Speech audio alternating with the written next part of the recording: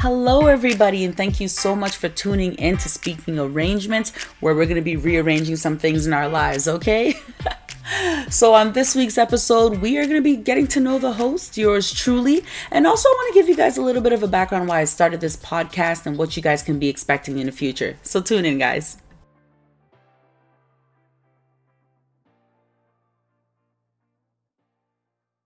Welcome back, guys. So let's dive right in. Who is Rebecca Johnson? Well, I'm from West Africa. Both my parents are Ghanaian. So I was born in Nigeria because my parents went over there to work.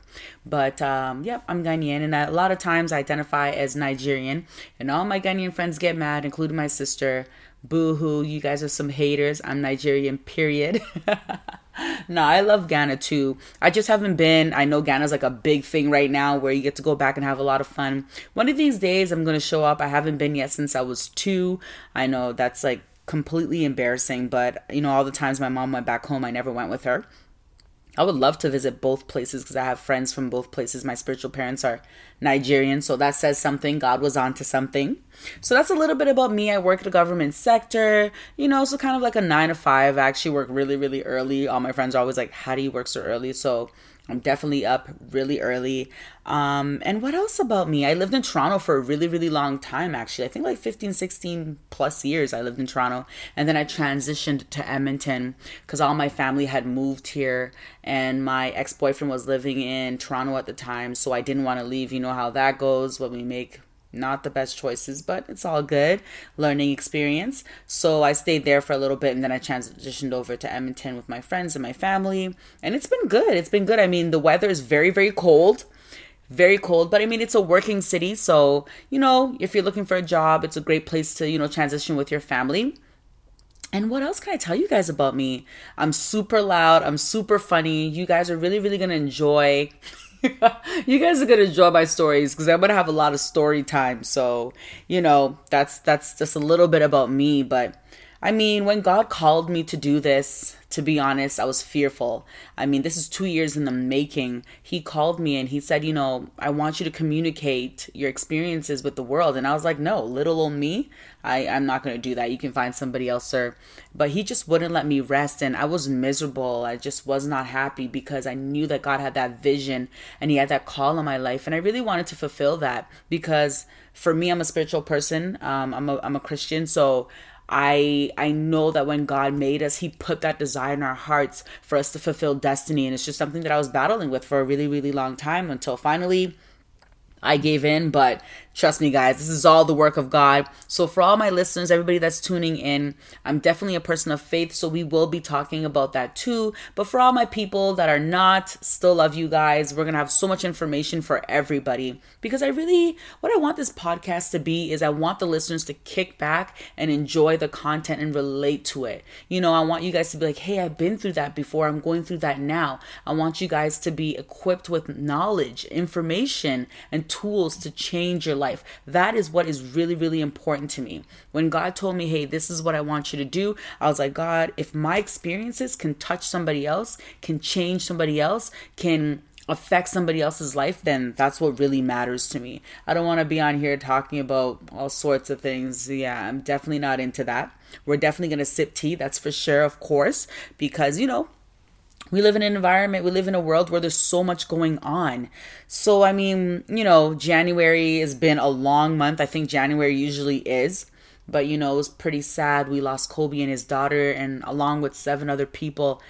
It's just devastating. It really is devastating. I can't even imagine how his family is feeling, and all we can ask is that God just give them the strength. And if anybody else, any of my other listeners are out there and they're going through loss, because I went through loss with a friend earlier too in the summer, it's just a hard experience.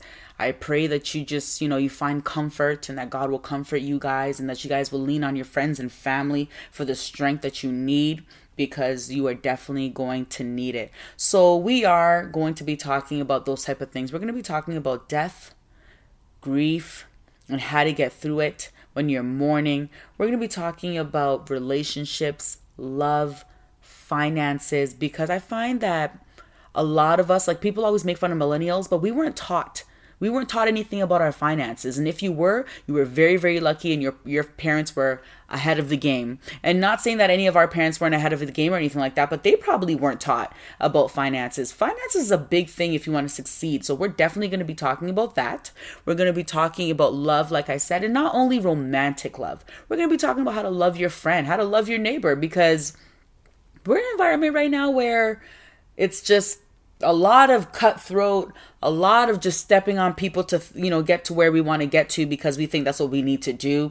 And we definitely don't need to do that. Your talents will show and they will speak for themselves. I hope that you guys really, really, truly understand that, and that you guys are enough. God gave you those talents. You're going to shine regardless.